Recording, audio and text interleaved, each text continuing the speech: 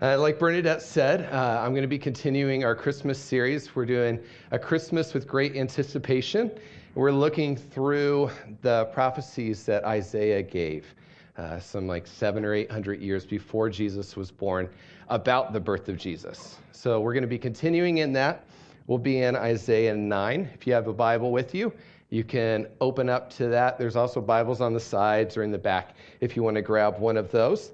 But before we begin, I just wanted to pray and open us up. So will you pray with me? Just thank you, Jesus. Thank you for your goodness to us. Thank you for what you're doing in our community, the things that Bernadette just mentioned, both in our church and outside of our church, the ways that we're able to love our community well. Just thank you for the love you have for Hopkinton, for Milford, for this area, for this place that you've planted us. Just pray this morning that we'll be aware of what it is that you're saying to each and every one of us. Speak to us clearly and just make us more aware of your love for us and the great lengths that you went through in order to show that love to us. In Jesus' name, amen. So let's talk about what we anticipate at Christmas. Lots of people look forward to different things. I'm sure we each have our favorite. Maybe you're a party person. You really like all the parties. Maybe you're just a foodie and you don't care if anybody else is around as long as you get some of the good food. That's fair too. Just people make deliveries to your house and don't say hi, you're good. Maybe you really love seeing family who you don't get to see very often, some friends who you always get together with around this time of year.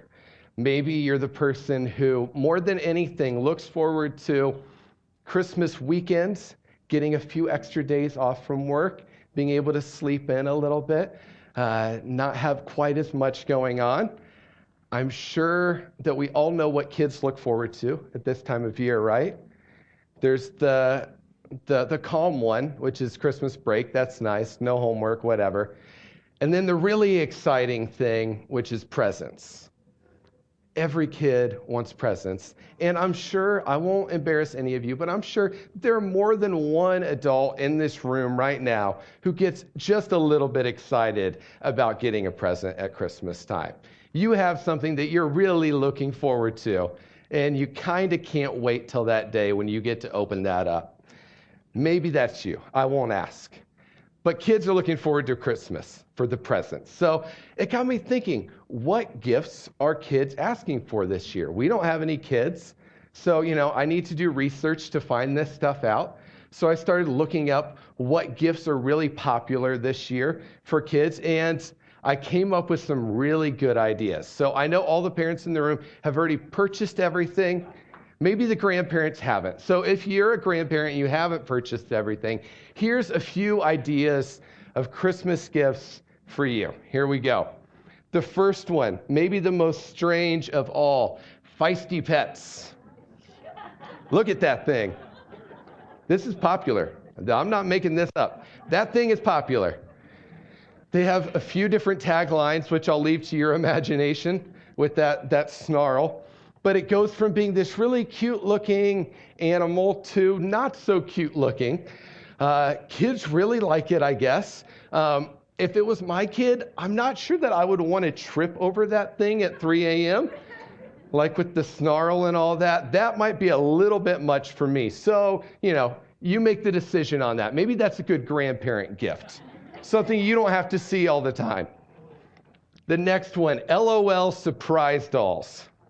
If you're a parent that has gift-giving anxiety, you're nervous that they're not going to like what it is that you give them, this is the gift for you.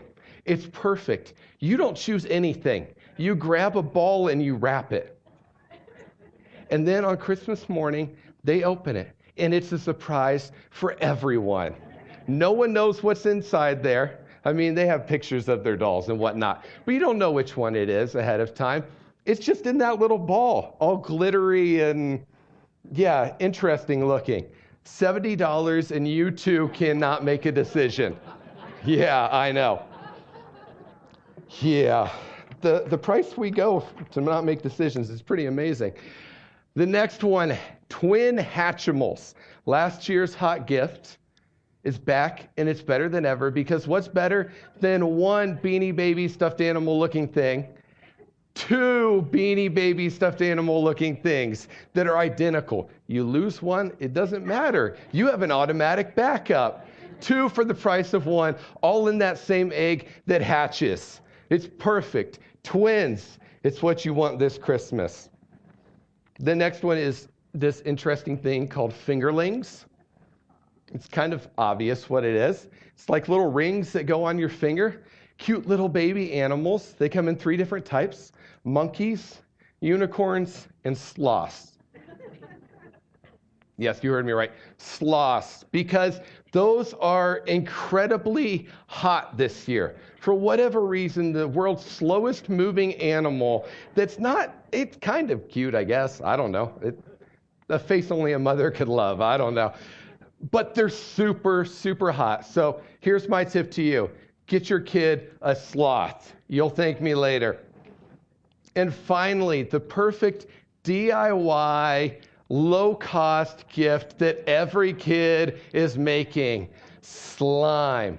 You want something to do after dinner? Slime.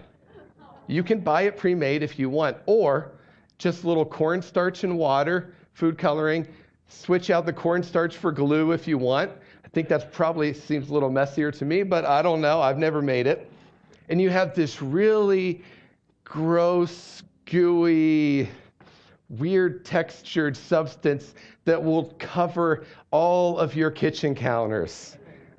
The perfect Christmas Day treat for you and the kids. Just what you wanted. DIY for Christmas this year. There you go. Okay, I won't give you any others. That's enough. You should have been taking notes. Hopefully you got some good Christmas ideas. Lots of good gift ideas for Christmas this year. And you know, at Christmas, we're always looking forward to something. That's part of the reason that after Christmas, it's like, okay, it's done. It's like this letdown. We're always anticipating leading up to it. In the middle of all that, it can be really easy to focus on things that maybe aren't that important, that bring us momentary happiness but don't last that long. Things like feisty pets, of course. And in that, we have this whole anticipation building on momentary pleasures, right? On Christmas Eve, thousands of kids across the world go to sleep knowing that under that tree, there's going to be something. They may not know what it is. Maybe they do. Who knows? Maybe it's an open gift policy at their house. But they go to bed knowing that something good is going to happen in the morning. 2,000 years ago, no one went to bed knowing that something good was going to happen in the morning. No one anticipated what was getting ready to come. They didn't have a clue that something big was beginning to happen, that the Messiah was being born as a baby in a little manger. And so that's what I want to talk about, this surprise that we see happening. And so in Isaiah 9, if you opened up your Bible, you get a star. You were working ahead. But open to Isaiah 9, verse 2. And let's read this first part of it. Just 3 short verses today. It says that the people walking in darkness have seen a great light. On those living in the land of deep darkness, a light has come. Now, this is Isaiah's intro into a much more famous prophecy that you'll all recognize when we read it. But one of the great things about having these prophecies in Isaiah and other parts of the Old Testament, 1,000 years before Jesus was born, is that we start to see just how big and far-reaching God's plan was. If you ever wondered if Jesus being born as a baby was plan B, C, or D, all you have to do is to look at these prophecies and you start to realize that it was plan A. And he was telling us about it a long ways in the past. He was letting us know what he was going to do in the future. It wasn't a surprise to him. Jesus coming to earth as a baby was God's first plan. It was his master plan. It wasn't a surprise. He wanted it to happen this way. But the Israelites were shocked because no one prophesied that on that exact day in Bethlehem, in a manger, a guest room with a barn view, that Jesus was going to be born, that the Messiah was going to be born. No one expected it in the least on that day for it to happen. And then suddenly something happens. In a land of deep darkness, light begins to dawn. Whenever darkness turns into light, you know what's happening? God's beginning to work. God's acting, and he's starting to move. There's something that he's up to. He begins creating in that moment, creating something new, which leads into verses 6 and 7, the rest of the prophecy. Look at this with me. It says, "For to us a child is born, to us a son is given, and the government will be on his shoulders. He'll be called Wonderful Counselor, Mighty God, Everlasting Father, Prince of Peace. And of the greatness of his government and peace, there will be no end. He will reign on David's throne and over his kingdom, establishing and upholding it with justice and righteousness from that time on and forever. The zeal of the Lord Almighty will accomplish this." You know, this, if you think about it, this is probably one of Isaiah's kind of strangest prophecies that he gives. To us, we've heard it enough. It doesn't sound that strange. But over like 50 years, he prophesies enough to fill a 60-something chapter book. It's a lot of different prophecies. And they're filled with prophecies about wars, about kings being overturned, new kings coming up, government scandal, bad things happening. But you know what? That's kind of like shooting fish in a barrel. I can name 10 TV shows to you that have that exact same plot. We know that that happens a lot. It's not good. But war, that's pretty obvious. That happens all the time. Government scandal, we may know a lot more about that than we would like. We see this type of stuff all the time. These are regular things that happen. But seeing a child called God, that's a little bit more unique. That's a little unexpected. It's not what you would normally find in a TV show or a movie or a book. It's something out of the ordinary, unlike the rest of his prophecies. And it brings up this question of why would God choose this way? Why does he choose to be born as a child? It's not like that's a great way to be born. Why would God, who has everything, knows everything, can do everything, choose to be born and have his diaper changed? It just doesn't quite make sense. It doesn't line up. And how can God, who the whole premise of who God is that he's completely different from us, that he's other than, how can he become one of us? How does that come together? John Oswalt is a theologian, and he wrote this, asking the same question. He said, if Jesus is transcendent, if he's morally perfect, if he's infinite, if he's eternal, then how can he be with us who are created, who are sinful, finite, and mortal? But this sets the stage for the most astounding event in history, that the transcendent becomes one of the created. The morally perfect experiences what it is to have sinned. The infinite becomes finite, and the immortal experiences mortality. What he's pointing to is this thing that Isaiah tells us, that a child is born and a son is given. And with that, Isaiah tells us about one of the most complex and kind of difficult things to grasp that we have as followers of Jesus. This thing called the incarnation. That Jesus is both fully God and fully man at the same exact time. That's complicated. He's 100% of both at the same time. C.S. Lewis, the great Christian author, said that the central miracle asserted by Christians is the incarnation. They say that God became man. And that's what we believe as followers of Jesus, that Jesus is both fully God and fully man. And this verse in Isaiah points to that. If you split it up for a second, do a little sentence diagramming with me, if you will. It says, a child is born. A child. There's only one way that human children are born, and that's to what? Human parents, yes. It's easy. A woman, yes, exactly. I like sci-fi, but as far as I know, in real world time, there hasn't been any instances of other than being born to humans. As far as I know, that's not something that's actually happening. So when he says a child is born, he's pointing very directly to the humanity of Jesus. He's born. He's a child. He's one of us.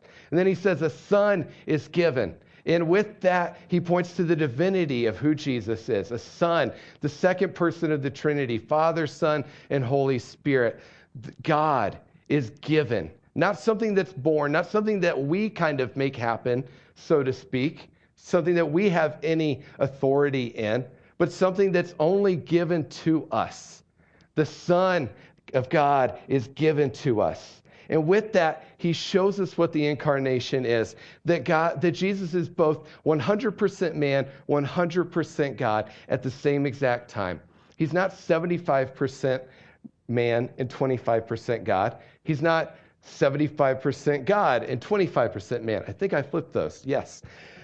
It's not a pick and choose sort of thing where he decides which one is more powerful at the moment that he wants it to be more powerful. Well, I'm going to go pray for the sick. I'd rather be more God right now. Well, I'm going to go eat a big meal. I'd rather be more of a man right now. It's not that sort of thing. He's both at the exact same time, 100% of each. The math that doesn't add up, but the reality is that that's what it is. 100% and 100%. One isn't more powerful than the other. They're both equal and complete in and of themselves all the time. So let's look at this. You know, I think for us as people who live 2,000 years after Jesus was born, it's a little easier to grapple with the fact that he's divine. Maybe that's just me, because we worship him, right? We don't want to worship another human. Mark's a great guy. I don't feel a need to worship him. You know, like that's just not something we usually go for. But worshiping God, that makes sense. So Jesus is God. We worship him. Good. But the fact that he's fully human can be a little hard for us sometimes to grapple with, to fully want to embrace. But the reality is that the Bible tells us that he was completely and totally human. He was born just like we are. He grew up, had a somewhat normal childhood, I would assume. And then he aged. He didn't go from 2 to 18 in 6 months. He went from 2 to 18 in 16 years, the same way that we do. Everything about that was normal for a human. Luke 2:52 tells us that he grew in wisdom. He matured. Hebrews 5:8 said that he learned obedience to God through suffering.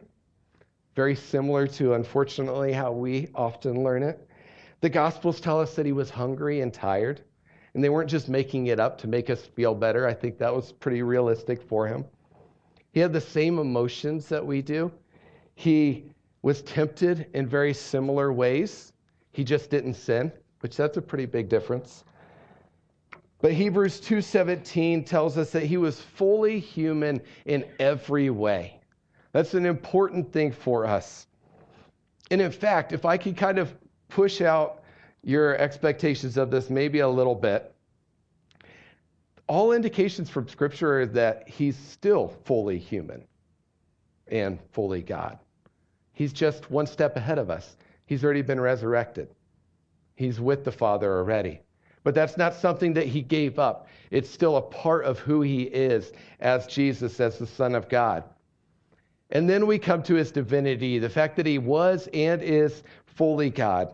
You know, Jesus knew that he was God. I've heard people debate this a little bit, but I think Jesus is pretty direct on this point. He tells us multiple times that he's God in ways that would have gotten him killed. It's not something you say if you didn't want to die.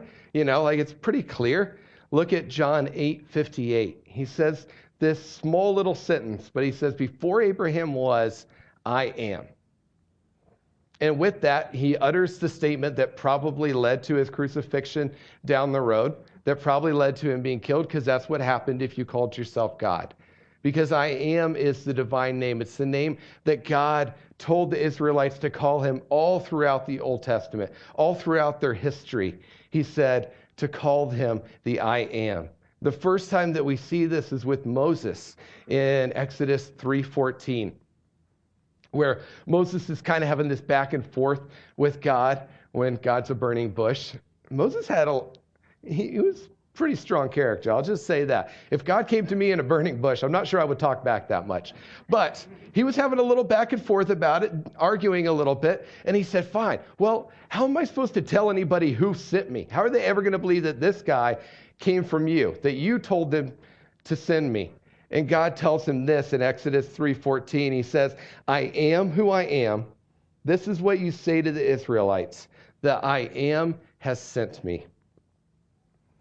When Jesus says, I am, when he says that simple statement, before Abraham was, I am, he's declaring very clearly in that moment that he knows that he's God.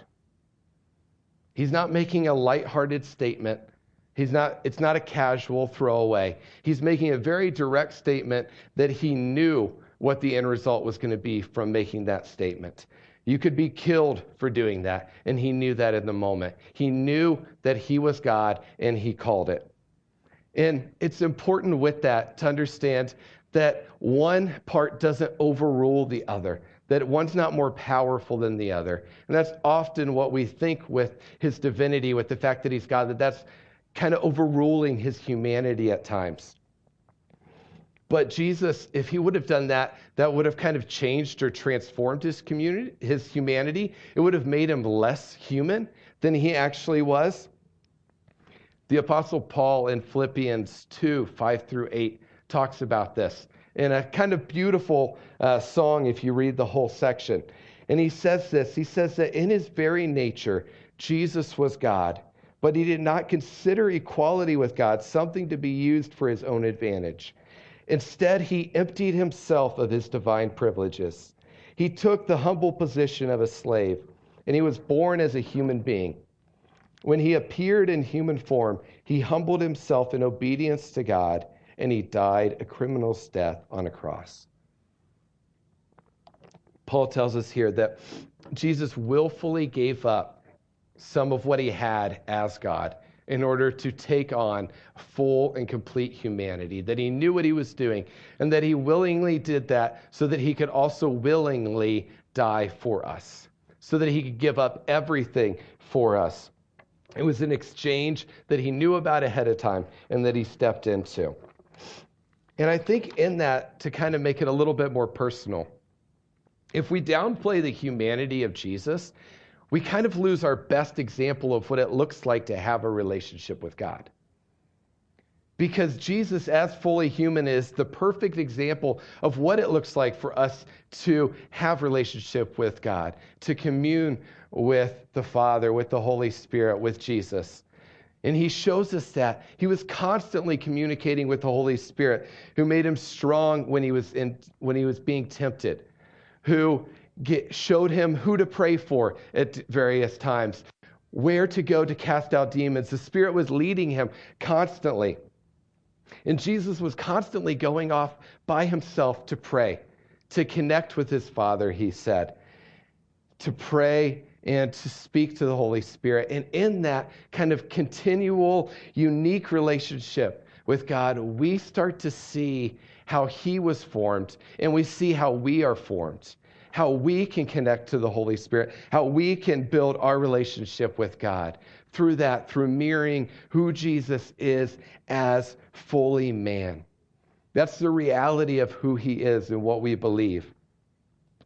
Now, I fully acknowledge that a lot of this requires that little thing called faith, because this is different, right? It's not something that we usually can kind of grapple with. It's not an idea we would come up on our own. It requires believing that what God says is what it actually is, that this is the reality of it. And I think it requires an openness to the mysteries of God, being willing to kind of grapple with that and say, okay, God, you know more than I do in that, because unfortunately, Jesus didn't leave a copy of his journal. That would be very nice. He didn't leave any notes behind that said, at this exact moment, the Holy Spirit said this, or at this moment, I made that decision on my own. I didn't cross the water because God told me to. I crossed it because I wanted to. Who knows? We don't have any of that type of stuff. He didn't leave us a play-by-play of what his life looks like when he realized he was fully God. If that happened when he was 4 or when he was 20, we don't know.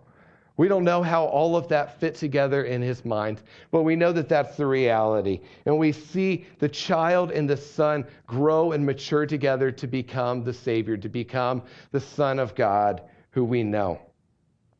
And the question at the end of all of this is just the most obvious. Why?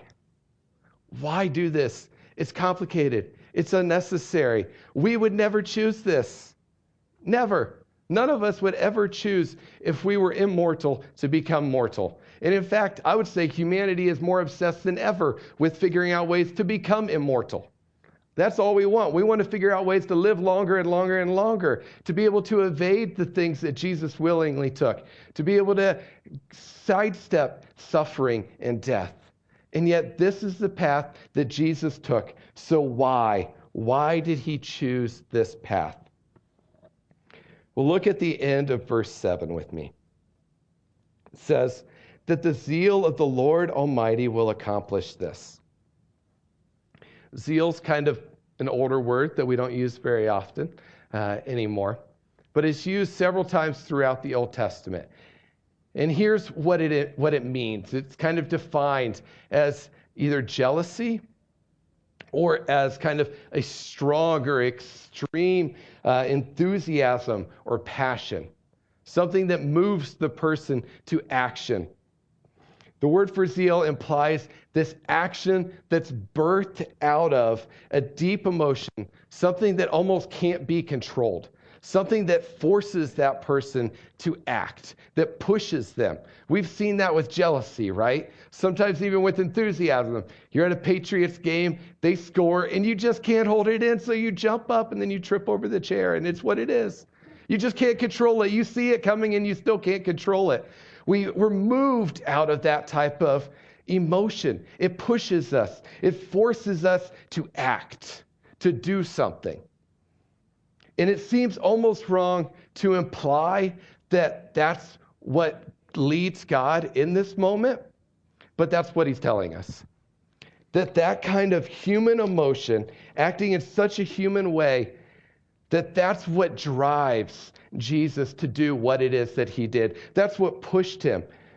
And in that, we start to learn something about who God is and God's plan for us. Why Jesus would give up so much to become one of us, to step out, to act in the way that he did it. And it's simply this, because Jesus is jealously passionate about saving us, about saving all of humanity. He's so passionate about it that he couldn't keep it in, that he had to act. And so he stepped forward and he did this thing that none of us would ever choose to do. It moved him into action.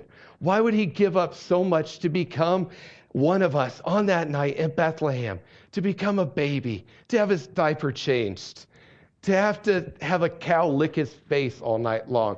Why would he do that? This is unnecessary. He did it because the love that God, Father, Son, and Holy Spirit has for each and every one of us, for all of humanity, is so powerful, is so strong, is so zealous that it requires action. And it forced him to move. And so he moved. That deep, powerful, emotional love left him no choice but to act. And so Jesus came. And he became a baby. He came as fully God and fully man to change things completely, to bring a total, once and for all answer to evil and sin. He didn't come to tweak a system. He came to completely and totally abolish it. He wanted to end it once and for all. This child, this baby, born in a manger on Christmas Day, who we call Wonderful Counselor, Mighty God, Prince of Peace, Everlasting Father, this child brought the infinite to our finite. He brought the immortal to our mortal. And on a surprising night long ago, even the angels couldn't keep it in. They were so excited about what had just happened that they burst into scene and did something about it. They told us what was happening. So as we come to an end, I want to read from the Christmas story in Luke 2. And Luke's not just giving us the script for the Charlie Brown Christmas special or all future Christmas Eve services. In the angel's message, Luke is really giving us a theological focus for what was happening that night, for what God was up to, that it was truly good news for all, that the Messiah had come, that God had come to earth. So read this with me. Luke 2, verse 8 through 20. And there were shepherds living out in the fields nearby, keeping watch over their flocks at night. And an angel of the Lord appeared to them, and the glory of the Lord shone around them. They were terrified. But the angel said to them, "Do not be afraid. I bring you good news that will cause great joy for all people.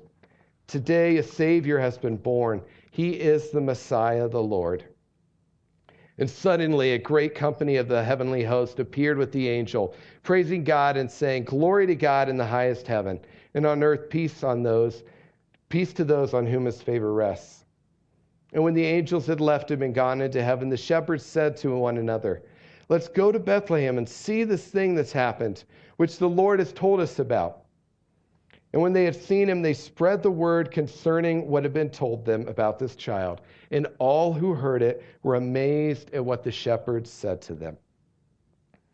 On that quiet night, the angel shattered the silence. On a people living in deep darkness, a light had dawned. God was doing something. The angels' cry and their song woke shepherds from their sleep, and with that, started to alert the world to the reality of what God was up to, that he was acting, that something amazing was happening, that the moment of great anticipation, when God became man, when God's grand plan was enacted, when he chose to start to do something that couldn't be undone, that was going to change everything, that very moment was happening right then and right there, that God had come. And much to everyone's surprise, it was happening through a baby. The worship team wants to come back up. I just want to encourage you this morning to reflect on this reality this Christmas, this morning and this Christmas.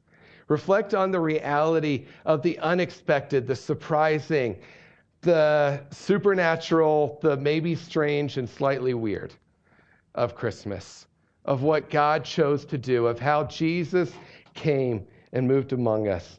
Let the amazing reality that Jesus, who's fully God and fully man, chose to come, to give up so much, to live and to die so that we could know him, so that we could live, so that we could have that relationship. And I want to encourage you to let the reality of that really powerful emotion sink in. Because that's who God is. God is moved so powerfully by his love for us, so passionately, so jealously, that he had to act. That he had to act for each and every one of us, for all of humanity. It required it. He had no choice but to move out of that deep, powerful, emotional love for us. And so this morning, let's just worship out of that reality. Does that sound good? Let's worship out of that expectation that Jesus is here, that he did so much so that he could be here with us, and that he wants to meet with us in this morning in that same excited, joyful, jealous way. Amen? If you want to stand, the worship team's going to lead us in a few songs, and then I'll be back up to lead us in a time of prayer.